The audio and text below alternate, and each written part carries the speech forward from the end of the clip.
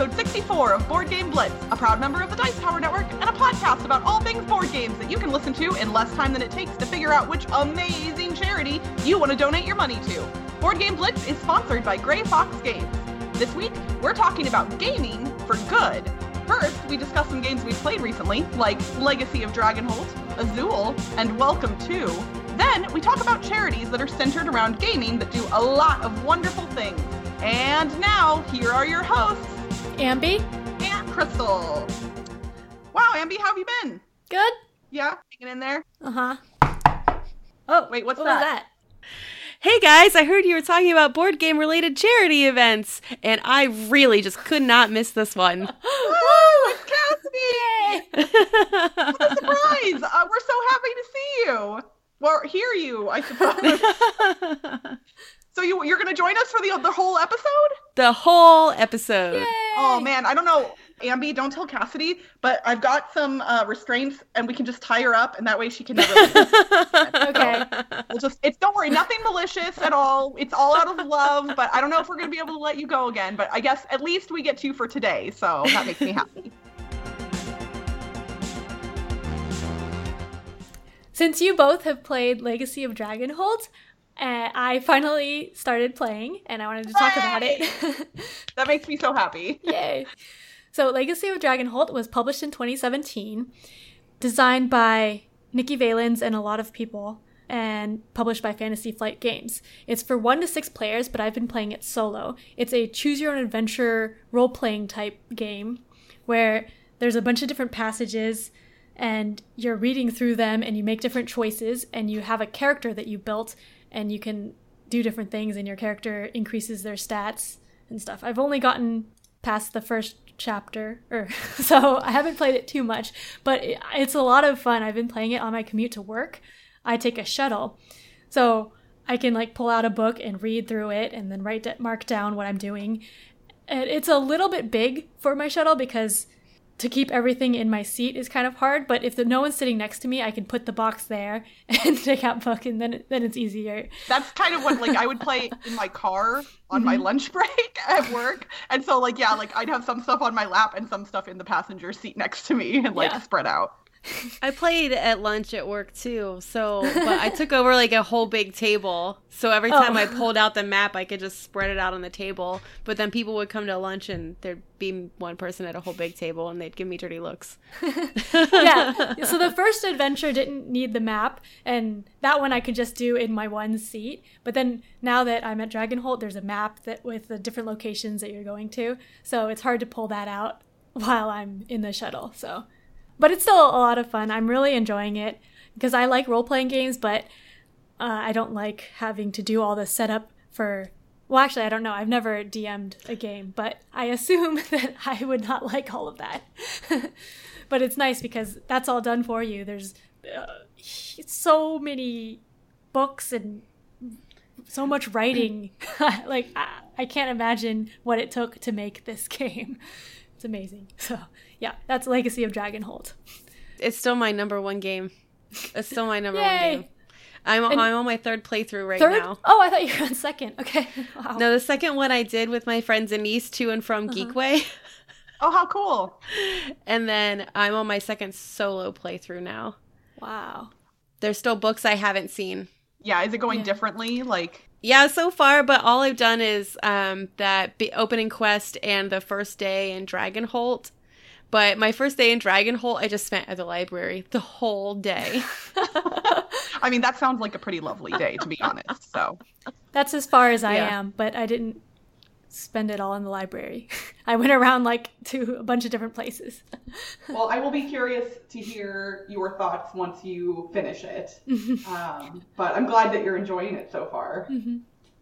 So I have played a lot of Azul recently. I could talk about so many games since I haven't been on the show since February, but I have played at least one game of Azul every day for the last 4 months. Or not every day, every week. One game of Azul every week for the last 4 months. I was going to say, if you've been playing it every day, man, that's some commitment. That's insane. That's too much. I think that's even too much for me. Every week has been fine. However, that streak just broke, and I'm really sad about it. Oh, no! I'm really sad. I was sick, so I didn't go to my regular board game club, and then it just didn't come up over the weekend, and now I'm really, really sad that it's not gonna. My streak is broken. That's okay. Azul will forgive you, and you can play it next week. That's the thing, though. I don't know. Can I go back to playing it after being away from it for 1 week after playing it straight for 4 months? I don't know. I think it needs like a bigger break now. Aww. Well, tell us why you like Azul. Okay, so I really like tactile games, and I've said that when I talked about Sakatsu also. It has the nice clunky, chunky pieces that clink and make noise, and Azul's really good about that too. Plus, it's beautiful. It is a simple game to teach, but there's still a lot to it. It's still pretty thinky, and you can really get in somebody else's way if you take just the right tiles that they wanted. And I have a good time with it. I've been playing on the advanced side of the board now too, which is even harder. I love Azul. And Azul released just last year I know it released in the US from Next Move Games. And it did win the Spiel, didn't it? Yes, because it beat the Mind. Yes, that's right. Yes. Which is also great, but yes. So Azul is awesome, and everybody should play it, basically. And really, it's at its heart, it's an abstract strategy game, kind of, but like, it doesn't feel like it. And I guess that's because of like the tile drafting and the other aspects, but like, I'm not always super keen to play abstract strategy games. Like, they're not ones that I'm drawn to, even if I enjoy them. And Azul is just great every time. And sometimes I do really super awesome, and sometimes I do horribly, and I love it no matter what. There was a game I scored only 19 points. Oh my gosh! Because I kept getting hit with giant negative points. Yeah. It was a horrible game, but I still love it. I was in Mexico recently, and we actually got to tour a tile factory while I was there. And I've got some pictures. Maybe I'll tweet one of them out after this episode releases, like in the Blitz account. But like, I was looking at this wall of tiles in this tile factory, and I was like, it's like real life Azul, kind of. Like, there were just tiles of all different like ornate patterns and everything else, and it was just so neat. And everybody was like, well, did you buy some? And I was like, no, because, well, they were heavy, and even the small ones like would have added a lot of weight to my bag, and I don't know what I would have done with them. Right. So I recently got to play a roll and write game that everybody's been talking about, it feels like forever now.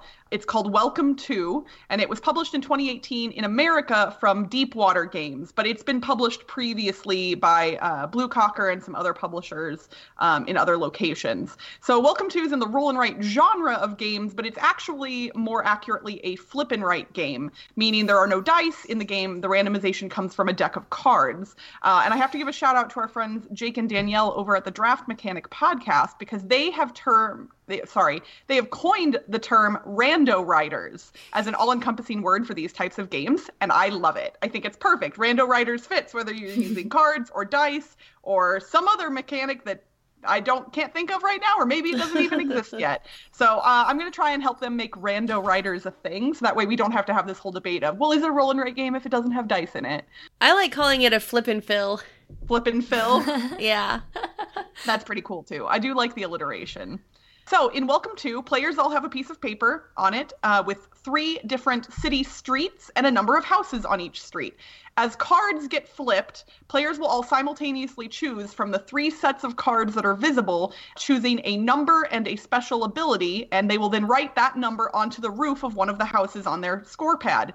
Based on the special ability that was next to the number, they may also be able to use a cool ability to do things like draw a fence on their street, mark off a scoring area for parks or pools, or even duplicate a number that they've already written on their sheet. The number duplication is important because the numbers on the houses always have to be in sequential order. Or maybe I shouldn't say sequential, I should say in increasing order, because the numbers do not have to be right next to one another, but like you can't write a 5 to the left of a 4, for instance. So the numbers have to increase in value from the left side of your sheet to your right side, but they don't have to be sequential.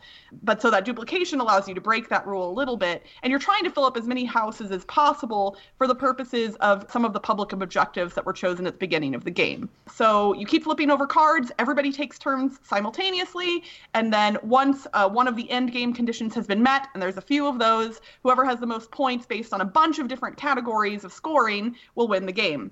So the only other game that I've played in this genre that was card-based was Avenue, and I did not like Avenue at all. So when this one came out, I was like, oh, is it going to be another one that, I'm not keen on that everybody else likes? Nope, not the case. I love it. It's awesome.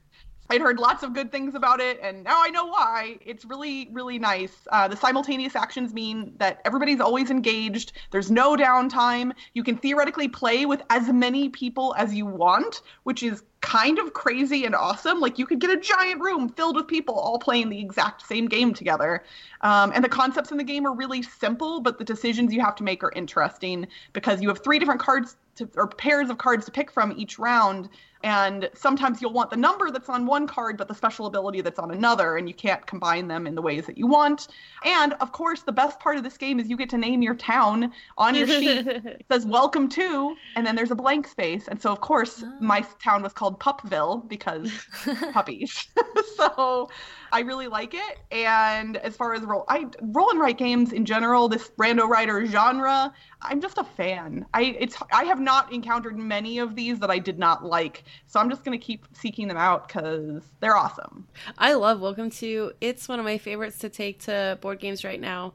It doesn't hurt that I got 6 of the pages laminated, so I don't have to worry about people using all my paper. I think that's honestly a really smart idea for this one. And we have a lot of moments in my game group specifically where we have a random amalgamation of people who need to kill like 15 to 20 minutes because, we know that, Gwen and Chris are coming in 20 minutes and then Amber's going to be here in half an hour. So, but we don't want to leave them out kind of a thing. And so this is great to fill time if you need, and it doesn't matter how many people you have. 2, 20, everybody can play. 1. Oh, can you? Oh, yeah, there is a solo game. Yep. I haven't gotten to try that yet, but once I get a copy of this one, I think I'm going to have to try the solo game. I bet I'll like it a lot. I rushed in at Origins to get a copy. Like, I just booked it. I can picture you like barreling through like the crowd, like get out of the way.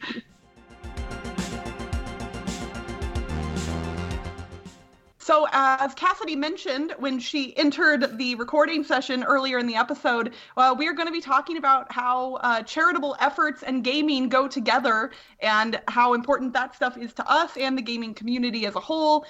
We've kind of touched on this subject in the past, just briefly, but we wanted to do an entire segment about the charitable organizations that are related to tabletop gaming specifically. I selfishly joined this episode specifically to call out my amazing game group. We've been doing Extra Life. This will be our 4th year, and in the first 3 years, we raised almost $20,000 for our local children's hospital. Wow. Last year, we had like 200 people show up for the event. So Extra Life it started out as a video game charity for Miracle Network children's hospitals, and board game people just sort of started taking over it. It's touted as a 24-hour board gaming extravaganza, just a 24-hour board gaming event that happens in November, but you can raise money for the charity from the beginning of the year to the end of the year. So while the majority of the money is going to be raised during the 24 hours, people still have time to donate to the cause throughout the whole year. So my club does events throughout the year. We've had several events throughout the year at different breweries, because my club is beers and board games, who the breweries donate money based off of pint sales, and then we get food trucks who donate money based off of their sales. And it's been a really great event, the 24-hour event, but it's been a really great cause for our group for the last 3-4 years. 4 years now. The Children's Miracle Network is one of my favorite charities and has been since I was young. Like when I was in college, I actually participated in dance marathons that were to benefit the Children's Miracle Network, where you had to dance for, I want to say it was 12 hours straight. I will say even 20-year-old Crystal, who was much more spry than current-aged Crystal, that was hard. It was very hard. By the end of it, our feet hurt so much. But Children's Miracle Network is an amazing cause, and so I really have enjoyed helping them. I also, every time I go to a checkout counter and they, say, oh, do you want to donate $1 to whatever charity? If it's Children's Miracle Network, I always say yes, because it's a really good cause. Well, the great thing about that specific charity is all of the money goes to the hospitals. There's no money that goes to other people, like with some other charities. Yeah, and what's neat about Extra Life specifically is when you sign up to raise money, you get to choose which Children's Miracle Network hospital the money you raise goes to, so you can directly benefit a hospital that is helping children in your area. And so I think that that's really, really cool, because sometimes you don't know, even if a charity is like a good, reputable charity, you don't always know where your money is going. And I think it's really neat that you know exactly where your money is going when you raise it through Extra Life. So if people want to know more about your Extra Life team, Cassidy, we will put a link in the show notes. But is there an easy way for something for them to just type in if they wanted Beers to? and Board Games Club of Columbus. Okay, cool. I think it's, as of the date of this recording, we don't have anything nailed down yet. My friends and I are doing a game day late in October, and I am trying to kind of reinvigorate my Extra Life page for that, but we don't have anything nailed down yet. So hopefully I will get that together, because last year we had a really fun Extra Life event where I wore an inflatable dino costume because we raised enough money for that to happen. I told them I'm probably not doing the dino this year, only because, wow, it's hot in that costume. And also, the place we're hosting it at is going to be much more crowded and busy this year. And I don't want to like smack anybody with my inflatable tail. I've never been able to participate in Extra Life, but Annette, Netters Plays, is hosting an event this year, I think on the 27th of October. I can't go because I'm busy, but it seems pretty cool, like hosting an event and being able to just play games and donate to the charity. For sure. Yeah. And what's neat is if you wanted to, theoretically, you could join Annette's team and you can raise money in conjunction with her event. And that's what everybody can do. So like, you don't have to be super knowledgeable or super connected to raise money for Extra Life. You can join somebody else's team. And even if you raise $5, that's still $5 that the Children's Miracle Network didn't have before. So if you have the ability to donate, consider donating. And if you can't donate, maybe consider helping recruit other people to donate, because that's just as important.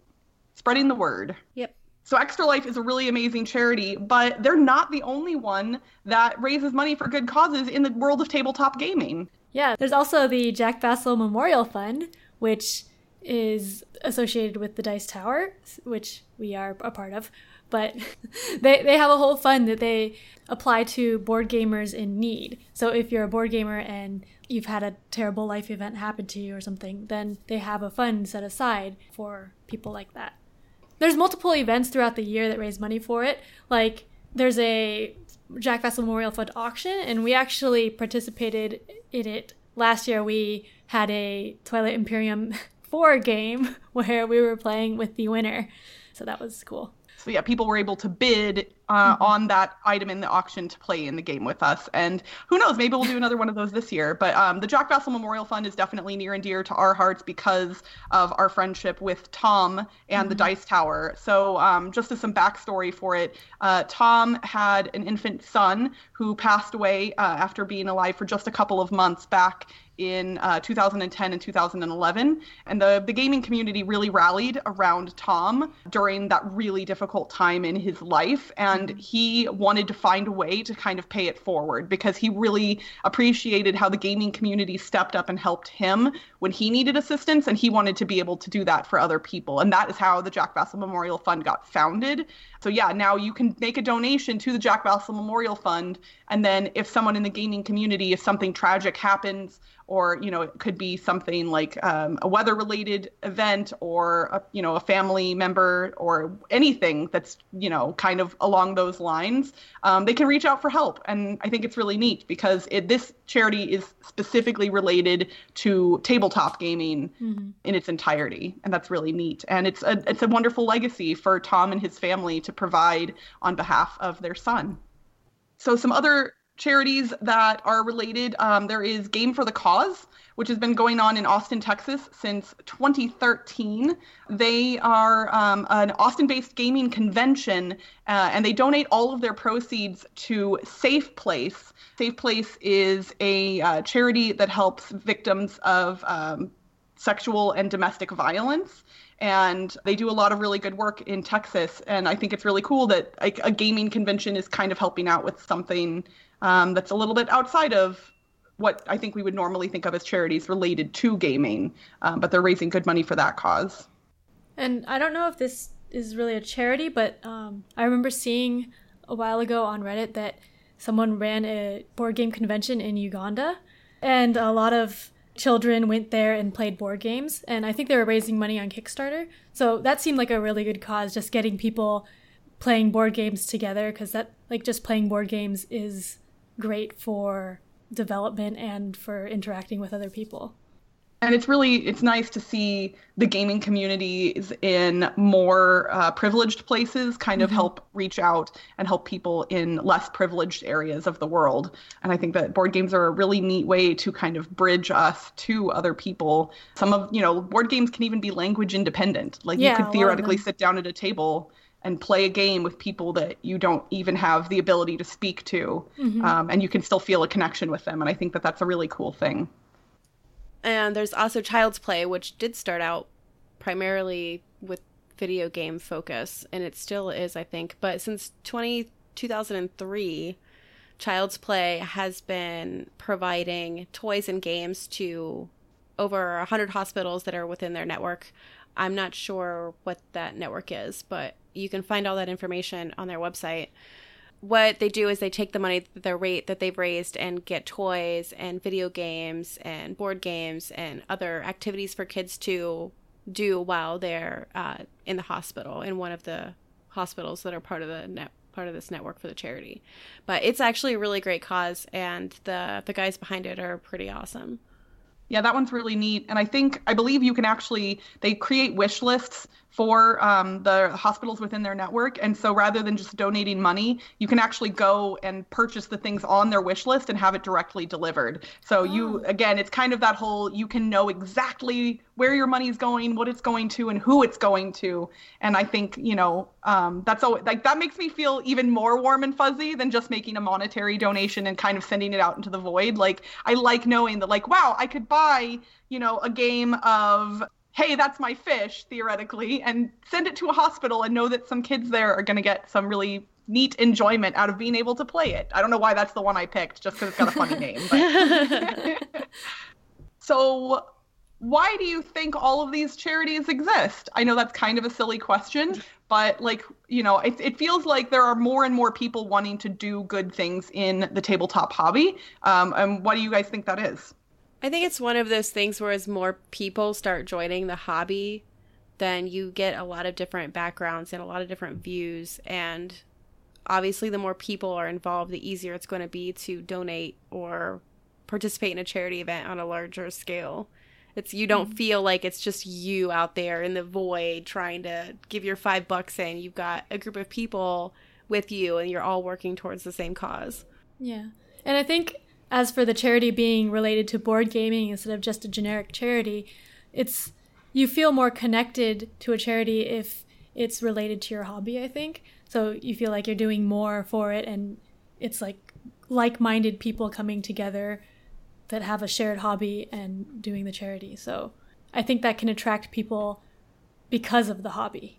Well, and especially for the ones where you're donating games, or games are going to get purchased with the money you're donating. I think for those of us that are in the hobby, we know that we get great joy out of playing board games. Yeah. And so I think it's an easy way to help spread that joy. Obviously, I can take a board game and go teach it to somebody, but I can't do that all over the world or even all over the country necessarily. And so it's a way to help bring that joy to people that you may not be able to connect with one-on-one. Mm-hmm.